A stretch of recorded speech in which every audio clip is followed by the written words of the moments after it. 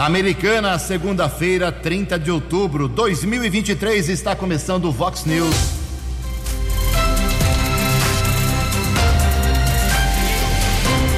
Vox News, você bem informado. Vox News. Confira as manchetes de hoje. Vox News. Feriado de finados nesta semana interrompe de novo vários serviços públicos. Câmara Municipal será notificada por vereador entrar em obra pública sem equipamentos de proteção. Casal fica ferido em acidente na Orlando Deissante. Polícia Rodoviária apreende veículo com mais de R$40 mil em multas. Briga política em Nova Odessa tem mais uma decisão da Justiça.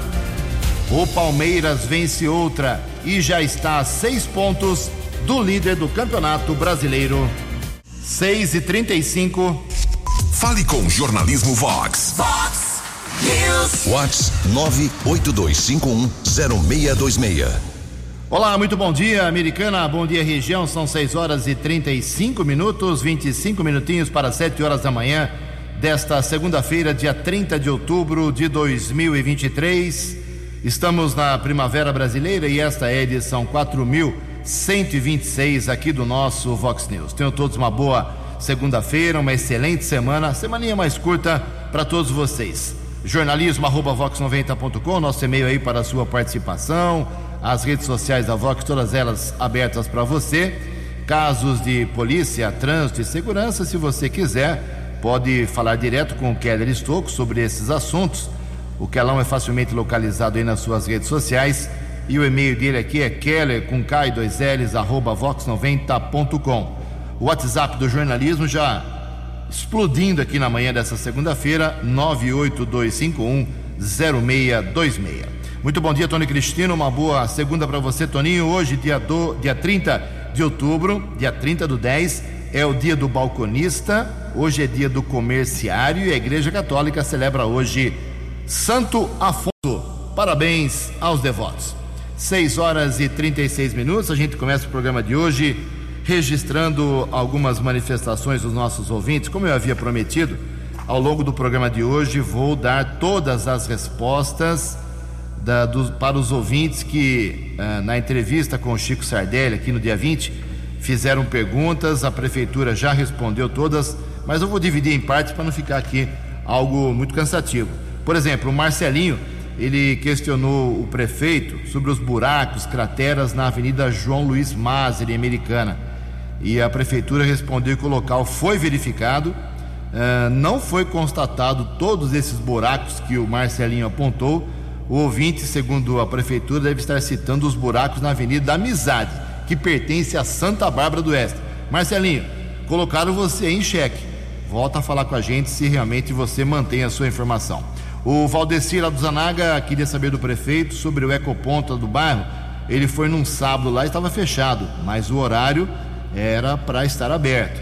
Resposta da prefeitura: sim, o local estava fechado naquele sábado, pois acontecia a manutenção e limpeza do ecoponto, mas tem que avisar, né? E para evitar acidentes em dia de manutenção, o ecoponto fica fechado. Os horários divulgados no site da prefeitura estão corretos. Alexandre Ribeiro queria saber, ele é do Werner Place, na Rua Lagoas, dizendo que naquela rua, vários terrenos aí, o mato invadindo calçadas, oferecendo perigo para as pessoas que circulam por lá. A prefeitura disse que o fiscal verificou e vai notificar os responsáveis para a limpeza. Daqui a pouco mais manifestações respondidas pela prefeitura. O Keller me ajuda aqui. Essa semana tem muitas missas no dia de finados. Keller, bom dia para você. Qual é a programação que você já pode adiantar aí para os ouvintes da Vox 90? Bom dia, Jugensen. Desejo a você, aos ouvintes do Vox News, uma boa segunda-feira, uma boa semana. 7 da manhã, missa Padre Johnny, paróquia Nossa Senhora Aparecida, fica ali na região próximo ao bairro Antônio Zanaga. 9 da manhã, Padre Newton, na paróquia Nossa Senhora do Carmo, na região do bairro Cordenunce. Também na região do Jaguari, 14 horas, 2 da tarde, Padre Daniel. paróquia Nossa Senhora Guadalupe. Dia 12 de dezembro é dia de Nossa Senhora Guadalupe. E 16 horas, Padre Gil Marcos, na paróquia Santa Catarina de Sena, bairro Santa Catarina. Perfeito, obrigado, Keller. 6:39. No Fox News, informações do trânsito, informações das estradas de Americana e região, com Keller Estocco. São 6:39. Houve um grave acidente durante a madrugada desta segunda-feira na rua Orlando Deissante. Uma gestante e 2 homens ficaram feridos. Durante a madrugada, eu conversei com os patrulheiros Wilson e Frebolin da Guarda Civil Municipal, e a informação que eu obtive é que o casal trabalha num circo montado ali na rua Orlando Deissante. Um homem estava no interior do carro com o Peugeot, saiu do circo, a mulher desceu para fechar o portão, uma gestante, a companheira dele, quando o condutor de um carro modelo Celta perdeu o controle, bateu contra o Peugeot e o Peugeot foi arremessado contra a gestante, que consequentemente foi atropelada. Tanto o condutor do Celta como o motorista do Peugeot e a gestante de 11 semanas ficaram feridos. Equipes do Corpo de Bombeiros, do Serviço de Ambulância, uma grande operação de resgate encaminhou os feridos, as vítimas, para o Hospital Municipal Dr. Valdemar Tebaldi. O patrulheiro Wilson me dizia que o caso que requer mais cuidados, sem dúvida, com a gestante de 11 semanas, mas por enquanto não houve a divulgação do quadro clínico dela e também dos outros envolvidos nesse acidente. O caso está sendo comunicado nesse instante lá no plantão de polícia na rua São Vito, região do Jardim América. São 6:41, motorista diminui a velocidade, chegada a São Paulo, rodovia Anhanguera, entre os quilômetros 24 e 22, 15 ao 11, Bandeirantes, também a lentidão de ao menos 5 quilômetros entre o 18 e o 13. E aqui na nossa região, apenas para não fugir da rotina, início de semana, 5 quilômetros de filas, acesso para Dom Pedro I, região de Campinas. 6:41. Fale com Jornalismo Vox. Vox News. Vox 982510626. Muito bem, são 6:41. Mais algumas respostas aqui do prefeito para os ouvintes. A Juliana Pio estava cobrando o prefeito Chico Sardelli e o secretário de esportes sobre a necessidade de ir numa praça pública, uma praça de esportes lá no Jardim Boé. A prefeitura explicou que tem realizado um trabalho contínuo de melhorias nas praças públicas e também nos espaços esportivos, e a necessidade do Jardim Boé é de conhecimento da gestão, que tem conversado com os moradores sobre alternativas viáveis para a realização desta melhoria. Ou seja, não há promessa, viu, Juliano? Eles estão conversando, mas não prometeram nada. O Richard Galego, lá do Jardim Mirandola, rua Ravena, aquela famosa rua lá, por incrível que pareça, 2 postes bem no meio da rua, é coisa absurda. A prefeitura disse que já viabilizou o projeto para a retirada desses postes e pediu um orçamento junto à CPFL, Companhia Paulista de Força e Luz. Muita reclamação ontem, inclusive. Uma chuvinha leve, chuvinha de nada ontem, não foi tanta chuva. Tudo bem que teve vento, caiu árvore, mas o Iate Clube de Americana, aquela região ali da Praia dos Namorados, novamente sem energia. Só voltou 8:30 da noite. Toda vez que dá uma chuvinha, aquela região fica sem energia elétrica. Começaram a construir ontem, implantar ontem um ponto de táxi ali no centro de Americana. Sinceramente, eu não sei como é que vai caber. O Keller tem um pouco mais de informação. Keller, por gentileza. Muito bem, Jugensen, são 6:43 e uma observação importante aqui do Edmilson Rovina, grande Edmilson Rovina, sempre nos acompanhando. Agora há pouco eu falei das missas, elas são realizadas na Capela do Cemitério, ok? Capela do Cemitério da Saudade. Daqui a pouco nós vamos repetir aí essas missas que serão celebradas dia de finados. Muito obrigado ao sempre atento e simpático Edmilson Rovina. São 6:43. A Prefeitura de Americana, por meio da Secretaria de Obras e Serviços Urbanos, iniciou ontem a construção de 5 vagas no novo ponto de táxi da Avenida Doutor Antônio Lobo, ao lado ali do terminal de ônibus, entre o Calçadão e a Rua 12 de Novembro, na área central. Para a realização da obra, o trecho entre o calçadão e a rua 12 de novembro terá apenas uma faixa de rolamento para os veículos. A outra faixa será interditada e sinalizada pela unidade de transportes e sistema viário. A unidade ainda pede atenção aos motoristas que seguem no local. É a informação que foi divulgada pelo Marcelo Giongo, o diretor de trânsito aqui da prefeitura, e pede paciência aos motoristas. O terminal já espremeu ali os motoristas e um bom trecho do Antônio Lobo. Agora, uma faixa será aniquilada para colocar aí 5 vagas para os taxistas. Coitado dos taxistas. Em Americana são 6h44. No Fox News. Fox News. J. Júnior e as informações do esporte. Olá, muito bom dia. E no final de semana tivemos na decisão da Copa Sul-Americana o Fortaleza perdendo nos pênaltis para a LDU. No Brasileirão, 30ª rodada, ainda com 2 jogos para acontecer, o líder Botafogo perdeu do Cuiabá. Ele segue com 59 pontos, o Palmeiras em segundo 53, o Braga em terceiro 52, e aí o Grêmio quarto 50, o Flamengo quinto também com 50. Santos saiu do grupo de risco, Corinthians 14º e o São Paulo 11º. Na Fórmula 1, Grande Prêmio do México, rodada 19, o campeão Verstappen largou em terceiro e venceu novamente. No próximo final de semana, a corrida é em Interlagos. A seleção brasileira feminina de futebol, agora sob nova direção, Técnico Arthur Elias, ex-Corinthians, derrotou o Canadá sábado 1-0. Amanhã volta a enfrentar as canadenses em outro jogo amistoso. Nos Jogos Pan-Americanos de Santiago, ontem o Brasil passou o Canadá. Então o Brasil agora é o terceiro colocado. Estados Unidos em primeiro, México em segundo, Brasil em terceiro e o Canadá na 4ª colocação. Olha, no basquete feminino ontem, ouro para as meninas do Brasil. Portanto, mais uma medalha de ouro em Pan-Americanos para o basquete feminino. No futebol masculino, o Brasil não é campeão pan-americano desde 1987.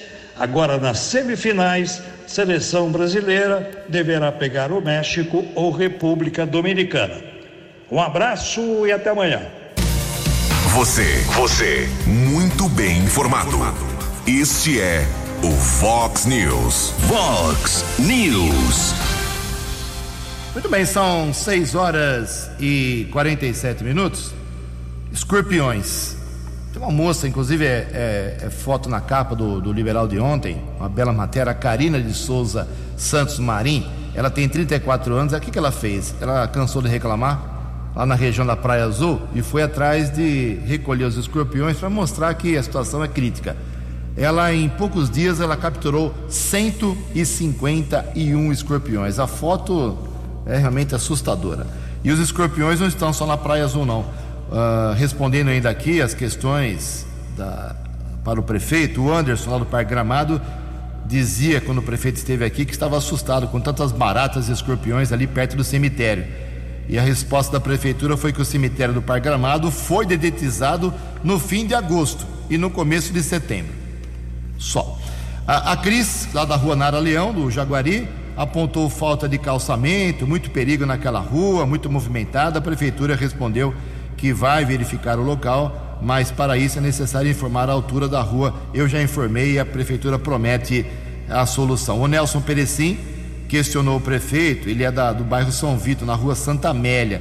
Ele disse que os moradores daquela região foram muito prejudicados com a remodelação do portal, porque, segundo o Nelson e outros moradores, a gente aglutinou aqui várias reclamações numa só, o trânsito foi todo jogado aí para os bairros próximos, né? Ele queria uma posição da prefeitura. A resposta foi que após a remodelação viária do portal, foi realizado um estudo sobre o tráfego no local, que está em análise ainda pela Engenharia de Trânsito da Prefeitura. Aguenta aí, Nelson. Em Americana são 6h49. A opinião de Alexandre Garcia. Vox News. Bom dia, ouvintes do Vox News. A bancada feminina da esquerda, PSOL, PT, que apoia o governo, está reclamando de Lula. As demissões das mulheres. Já demitiu 3. A última foi a presidente da Caixa, Rita Serrano. Já havia tirado a ministra do Turismo, a Daniela Carneiro, e a ministra do Esporte, Ana Moser. Agora o Ministério de Lula, as mulheres no Ministério de Lula são 9, dá 24% apenas. Lula adora fazer promessas, diz que as mulheres serão representadas no governo cada vez mais. Ou seja, ele tira 3, deve estar prometendo botar 4 ou 5. Ele tirou as 3 para botar não 3 feministas nem 3 esquerdistas, botou 3 homens e do centrão, do centro-direita, reconhecendo que não tem votos no Congresso a não ser fazendo isso. Como vocês devem saber, no dia seguinte da eleição de deputados e senadores, a gente via que a maioria no Congresso, uma maioria assim ao redor de 70%, era de centro-direita. Aí Lula foi cooptando muitos para conseguir ter voto no Congresso. De Brasília. Para o Vox News, Alexandre Garcia. Acesse vox90.com e ouça o Vox News na íntegra. News. 6:50, com a palavra, as mulheres. 6h50, mais uma tragédia no norte brasileiro. Queda de Estocco. 6h50. Um avião de pequeno porte, modelo Caravan, caiu após a decolagem do Aeroporto Internacional de Rio Branco, no Acre, ontem pela manhã. Lamentavelmente, nenhum sobrevivente, piloto e copiloto e 10 passageiros morreram. Nós apuramos que o avião retornava para o estado do Amazonas, na cidade de Envira. A maioria das pessoas que ocupava o aparelho foi para o estado do Acre para um atendimento médico, para exames médicos, pelo que eu pude apurar com algumas informações lá do norte do país. Em relação a esse fato trágico, ainda ontem, o prefeito de Rio Branco, no Acre, muito constrangido, muito triste pela tragédia, Sebastião Bocalon Rodrigues, gravou um áudio e divulgou, ou gravou um vídeo e divulgou nas redes sociais, que nós vinculamos também nas redes sociais aqui da Vox 90. Vamos acompanhar. Olá, meus amigos. Hoje, domingo, está sendo um dia triste. Eu me preparei para poder ir para a Crelândia, na minha colônia, para dar uma olhada nos meus negócios lá do café. E passando ali pela Dias Martins, vi que tinha um fluxo grande de ambulância do SAMU no sentido do aeroporto e do Bujari. Imediatamente eu liguei para a secretária Sheila e pedi para ela verificar se ela podia me dizer alguma coisa a respeito daquilo ali. Ela me retornou logo em seguida, dizendo que o SAMU estava indo atender um desastre aéreo, tinha caído um avião. Falei, meu Deus. Aí o que eu fiz? Imediatamente abortei a ida para a minha colônia e fiz questão de ir para o local.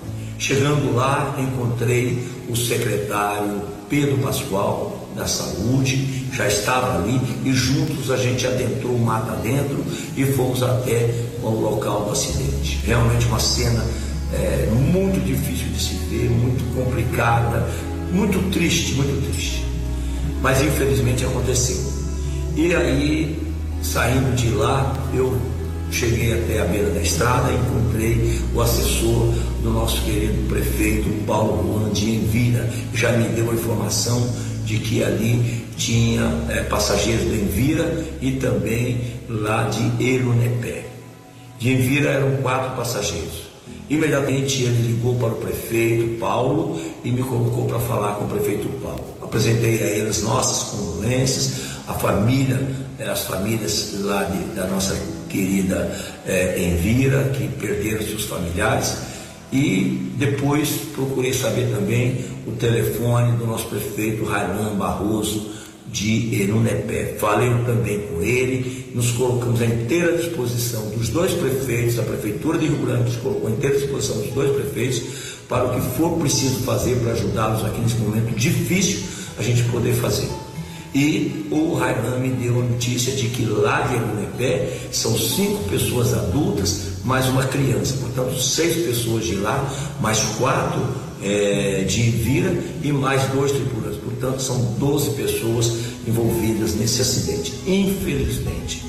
Mas mais uma vez nos colocamos à inteira disposição e eu tenho certeza que o nosso governador Gladys Caminete também está muito sensível à situação, também se colocou à disposição. Enfim, nós acreanos estamos à disposição dos nossos irmãos amazonenses que perderam seus familiares e das duas gestões dos dois prefeitos de Enunepé e de Envira. Então é isso que eu queria colocar a todos vocês. Infelizmente mais uma tragédia naquele ponto ali. Que Deus conforte o coração de todos. Um abraço a todos. Este é o prefeito da cidade de Rio Branco, no Acre, Sebastião Bocalon Rodrigues. A aeronave, como eu disse, decolou, caiu cerca de 1 quilômetro do aeroporto e, lamentavelmente, as pessoas morreram carbonizadas. Foram identificados o piloto Cláudio Atílio Mortari e o copiloto Cleiton Lima Almeida, ambos do estado do Pará. Os passageiros que faleceram, todos do Amazonas: Clara Maria Monteiro, uma criança de apenas 1 ano e 10 meses, a mamãe dela, Ana Paula Melo, e José Marcos Epifânio, além de Edneia de Lima, Jamilo Maciel, Antônio Epifânio, Raimundo Nonato Melo, Alexander Bezerra, Francisco, apenas o primeiro nome Francisco não foi identificado ainda oficialmente, pelo menos as autoridades não divulgaram, e Antônia Elisângela. Previsão do tempo e temperatura. Vox News. Segunda-feira, última do mês, inclusive, tempo com sol entre nuvens, chove rápido durante o dia e a noite. A máxima hoje vai a 30 graus, segundo o boletim da agência Climatempo. Aqui na Vox 90 agora, 22 graus. Vox News. Mercado Econômico. Faltando apenas 4 minutinhos para 7 horas da manhã, na última sexta-feira, a Bolsa de Valores operou em queda, pregão negativo de 1,29%. O euro vale hoje R$ 5,298. O dólar comercial na sexta-feira de 0,46%, fechou cotado a R$ 5,01. E o dólar turismo também subiu, R$ 5,20. 6 horas e 57 minutos, 3 minutos para 7 horas. Voltamos com o segundo bloco do Vox News nesta segunda-feira, para dizer que na semana passada o vereador Walter Amado, do Republicanos aqui em Americana, ele foi até uma obra pública aqui de Americana, que é a construção, as obras de construção da nova estação elevatória de esgoto lá na Praia Azul. Na condição de vereador, ele fez um vídeo dizendo que estava lá fiscalizando a obra e postou inclusive dizendo que ele é o único vereador entre os 19, os outros 18 não são, segundo ele, fiscalizador dessa obra, que é muito importante, muito cara. Aí até foi postado dizendo o seguinte, que, abre aspas, ano que vem teremos eleições, quero ver quantos políticos irão aparecer para usar a represa de palanque eleitoral, fecha aspas. E o Walter postou o vídeo dele lá na obra fiscalizando. Acontece que ele estava sem equipamentos de proteção individual, os famosos EPIs, capacete e outros equipamentos obrigatórios quando se visita uma obra, ainda mais uma obra pública. Resultado, o DAI, Departamento de Água e Esgoto, que administra essa obra, vai notificar a empresa porque ela permitiu que alguém entrasse na obra sem os equipamentos de proteção, vai notificar a Câmara, vai notificar aí o vereador, para que todos expliquem por que foi permitido o acesso à obra sem os EPIs, colocando aí, segundo nota do DAI, em risco a vida dele e dos trabalhadores no local. Então tem o vídeo foi postado, não tem, é uma imagem muito clara. Não se pode entrar numa obra pesada como essa, nenhuma obra sem capacete, pelo menos, bota, luva, sei lá, horário, acompanhamento, tem que ter todo um protocolo. O Walter entrou, postou vídeo, agora vai ter que dar essa explicação. Ele que é engenheiro, hein? Então vamos aguardar a notificação, mas já apurei que ela será feita hoje, para que sirva de lição. E que os outros 18 vereadores, colocados aí de forma na parede pelo vereador Walter, dizendo que só ele fiscaliza, os outros 18 não, que se manifestem. O vereador Lucas Leoncini já se manifestou, dizendo que a obra ela é realizada com recurso do Finisa, e o vereador Walter votou contra esse recurso. E não só o vereador Walter, como também o vereador Daniel Cardoso. Então, é mais uma polêmica na nossa Câmara Municipal. Daqui a pouco eu falo sobre as audiências públicas, porque tem mais uma hoje. E na semana passada foi o maior fiasco do mundo. Nenhum vereador apareceu numa audiência pública, a não ser a autora, que era a professora Juliana do PT. Só ela foi, 5 pessoas na plateia, uma estrutura gigante na Câmara aberta para fazer esse tipo de reunião, audiência pública. Lá estavam algumas autoridades, promotor de justiça, delegado de polícia, enfim, representantes da Polícia Militar, e ninguém acompanhando. E hoje tem mais uma audiência pública. Isso vem virando um grande fiasco aqui em Americana, que é a realização de audiências para ninguém assistir. E hoje tem mais uma, daqui a pouco fala sobre isso. 7h01. Vox News. As balas da polícia com Keller Estocco. 7h01. Ontem o 4º Batalhão da Polícia Militar Rodoviária divulgou a apreensão de um veículo com mais de R$40 mil em multas na rodovia Santos Dumont, em Campinas. Não tá fácil a vida desse motorista não, hein?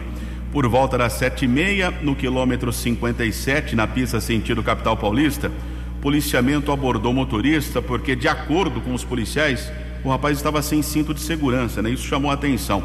O homem abordado, e através lá de pesquisas foram constatadas 202 multas com valores que chegam a mais de R$40 mil, somando todas.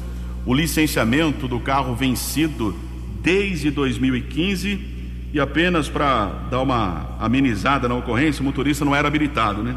Então, muito complicada a vida desse rapaz. O veículo foi apreendido e o policiamento ainda aplicou mais 7 multas nesse motorista, pelo menos foi o que divulgou o 4º Batalhão da Polícia Rodoviária.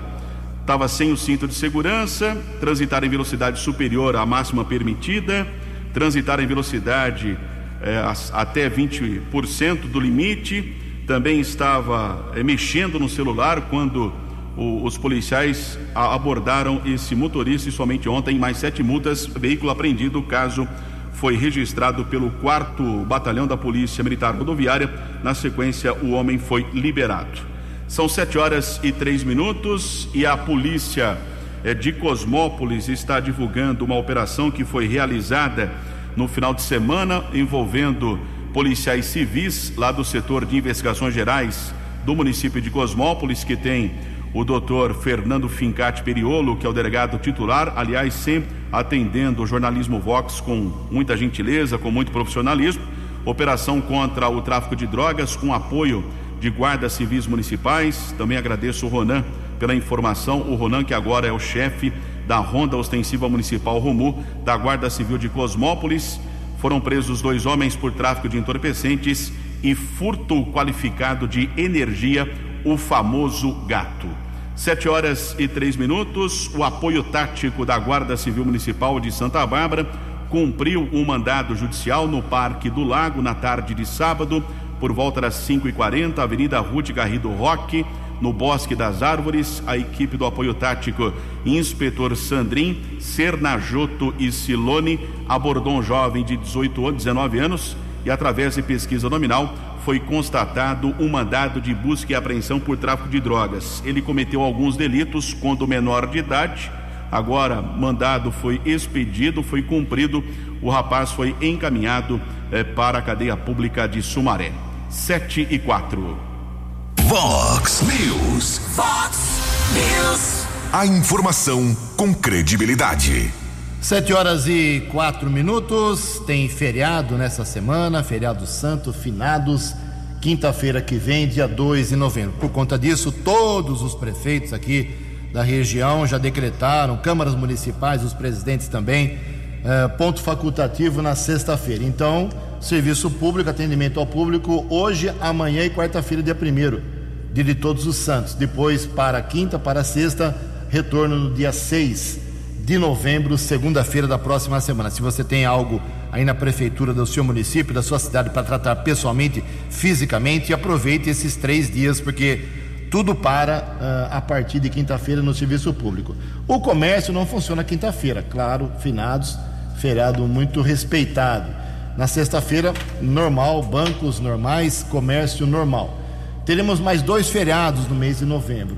Dia 15, proclamação da República, cai numa quarta-feira, só faltava prefeituras da região emendarem aí, porque é meio de semana, quarta, não tem como dar 2 pontos facultativos, aí não vai ter emenda não.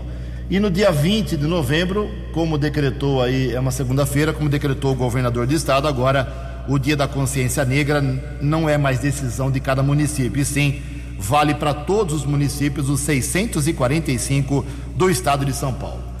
Meia semana e praticamente meio mês de novembro. 7:06. A opinião de Alexandre Garcia. Vox News. Olá, estou de volta no Vox News. Quero lembrar a suposta agressão ao ministro Moraes e a seu filho no aeroporto Leonardo da Vinci, em Roma. A imprensa tradicional brasileira reagiu histericamente. Lula entrou na onda da histeria e fez um discurso dizendo que eram animais selvagens que deveriam ser extirpados. Meu Deus, usou uma linguagem do Hamas em relação a Israel, né? Extirpar gente, cruzes. E a família Mantovani e o genro da família praticamente viraram do avesso a vida da família. Tiraram os celulares, invadiram a casa com busca e apreensão, revistaram o carro, examinaram computadores. Foi uma loucura. Foram considerados como criminosos perigosíssimos. Mas as imagens que a polícia italiana mandou, ninguém fica sabendo porque estão em segredo de justiça pelo ministro Toffoli, que é o relator do processo. Que nem deveria ser ele, porque por uma questão de corporativismo, né? Deveria passar para o Superior Tribunal de Justiça, por exemplo, que não é a corte de que participa a vítima.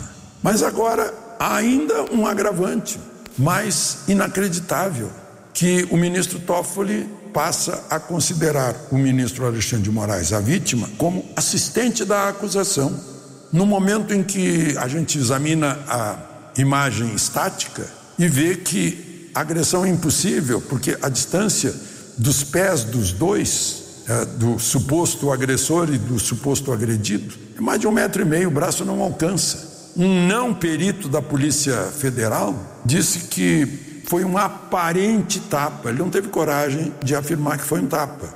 A polícia italiana disse que houve um leve toque nos óculos. Lá no empurra, tocou nos óculos. É interessante que o filho agredido, que tem 27 anos, foi desenhado pelo Globo como um menino que foi agredido por um adulto, com um tapa na cara.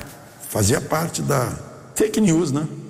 Da histeria que provocou essa fake news. Então ninguém sabe o que vai acontecer, embora o inciso 37 do artigo 5º da Constituição continue gritando: não haverá juízo ou tribunal de exceção.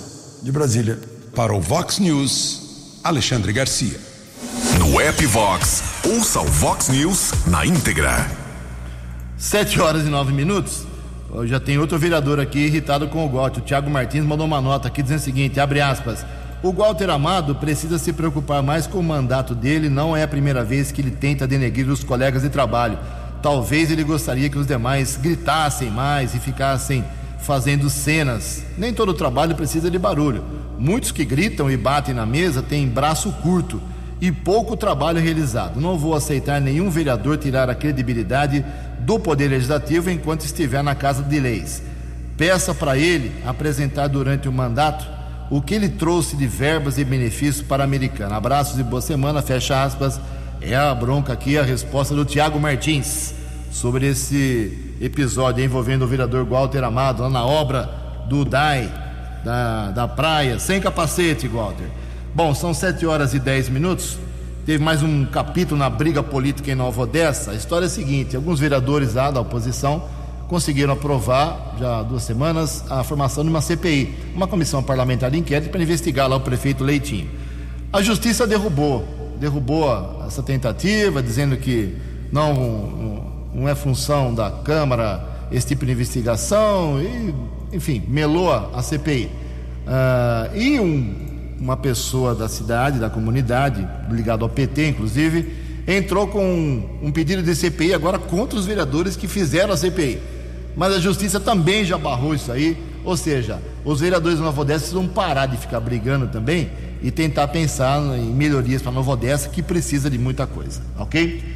Pelo menos agora, essa semana promete ser pacífica por lá. Hoje tem sessão. 7h10. Vamos falar sobre a política em Brasília. Apesar de ser feriado no meio da semana, quinta-feira, nós temos uma semana curta, mas Brasília tem decisões que podem ser consideradas muito importantes. Por exemplo, o limite que é imposto, é permitido ao Supremo Tribunal Federal. O Senado avalia e encerra o debate nessa semana sobre a PEC que pode limitar os poderes dos ministros do Supremo. Informações com Yuri Hudson. A partir desta semana, o plenário do Senado poderá votar a proposta de emenda à Constituição que limita poderes de ministros dos tribunais superiores. Por ser uma PEC, a proposta precisa passar por discussão em 5 sessões deliberativas da Casa, o que acaba justamente nesta semana. Por isso, lideranças partidárias já estudam votar o projeto na semana que vem. A PEC proíbe que um ministro, por decisão monocrática, suspenda leis ou atos dos presidentes da República, do Senado Federal e da Câmara dos Deputados. O autor da proposta, senador Oriovisto Guimarães, do Podemos, defende o projeto. Hoje você tem uma lei aprovada por 513 deputados, 81 senadores, homologada pelo presidente da República. Um único ministro do Supremo Tribunal Federal pode suspender essa lei. Então, é esse desequilíbrio que nós queremos consertar. Nós não vamos tirar o poder do Supremo de dizer que uma lei não é constitucional. Ele continuará podendo fazer isso, mas terá que fazer pelo colegiado. O que nós não queremos é que um único ministro pode fazer isso. A exceção será para casos de grave urgência ou durante o recesso do judiciário. A proposta estabelece ainda que o pedido de vista, mais tempo para análise de uma ação, será concedido pelo prazo de até 6 meses. Para o senador Humberto Costa, do PT, a proposta se torna uma interferência do Legislativo ao Judiciário. Inteiramente desnecessária, ela é extemporânea, até porque o próprio Supremo Tribunal Federal já tomou uma série de medidas internas no seu regimento para alterar prazos de concessão de vista, para alterar aspectos das decisões monocráticas. Então ela se torna desnecessária, fora de tempo. A expectativa dos líderes da oposição é votar a matéria no dia 8 de novembro, quarta-feira da semana que vem. A agência Rádio Web de Brasília, Yuri Hudson. Os destaques da polícia no Vox News. Vox News. 7h13, apoio tático da Guarda Civil Municipal fez 2 apreensões de drogas no final de semana, região do Jardim Santa Fé, lá em Santa Bárbara, Rua Tiago Azevedo dos Santos. A equipe do apoio tático José Vilalon e Gabriel realizou uma varredura em uma área verde e encontrou 72 pinos com cocaína, 52 pedras de crack e 42 porções de maconha. Ninguém foi detido. A mesma equipe do apoio tático, ainda com o patrulheiro Andrade, os guardas foram até um bar na região ainda do bairro Santa Fé, na Rua Tiago Azevedo dos Santos, mesma rua onde aconteceu a primeira apreensão de drogas. O responsável pelo comércio, um jovem de 22 anos, foi abordado e durante a averiguação na caixa aclopada de um vaso sanitário, a caixa aclopada ao vaso, os patrulheiros apreenderam 126 pinos com cocaína, 38 pedras de crack e 26 porções de maconha. Ocorrência comunicada no plantão de polícia e o rapaz foi liberado. 7h14. Você acompanhou hoje no Vox News. Feriado santo nesta semana interrompe vários serviços públicos.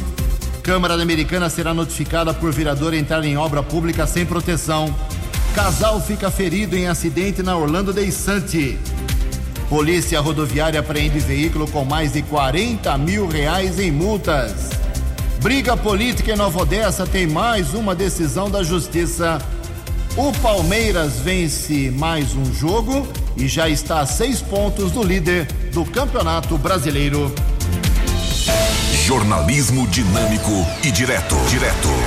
Você muito bem informado. O Fox News volta amanhã.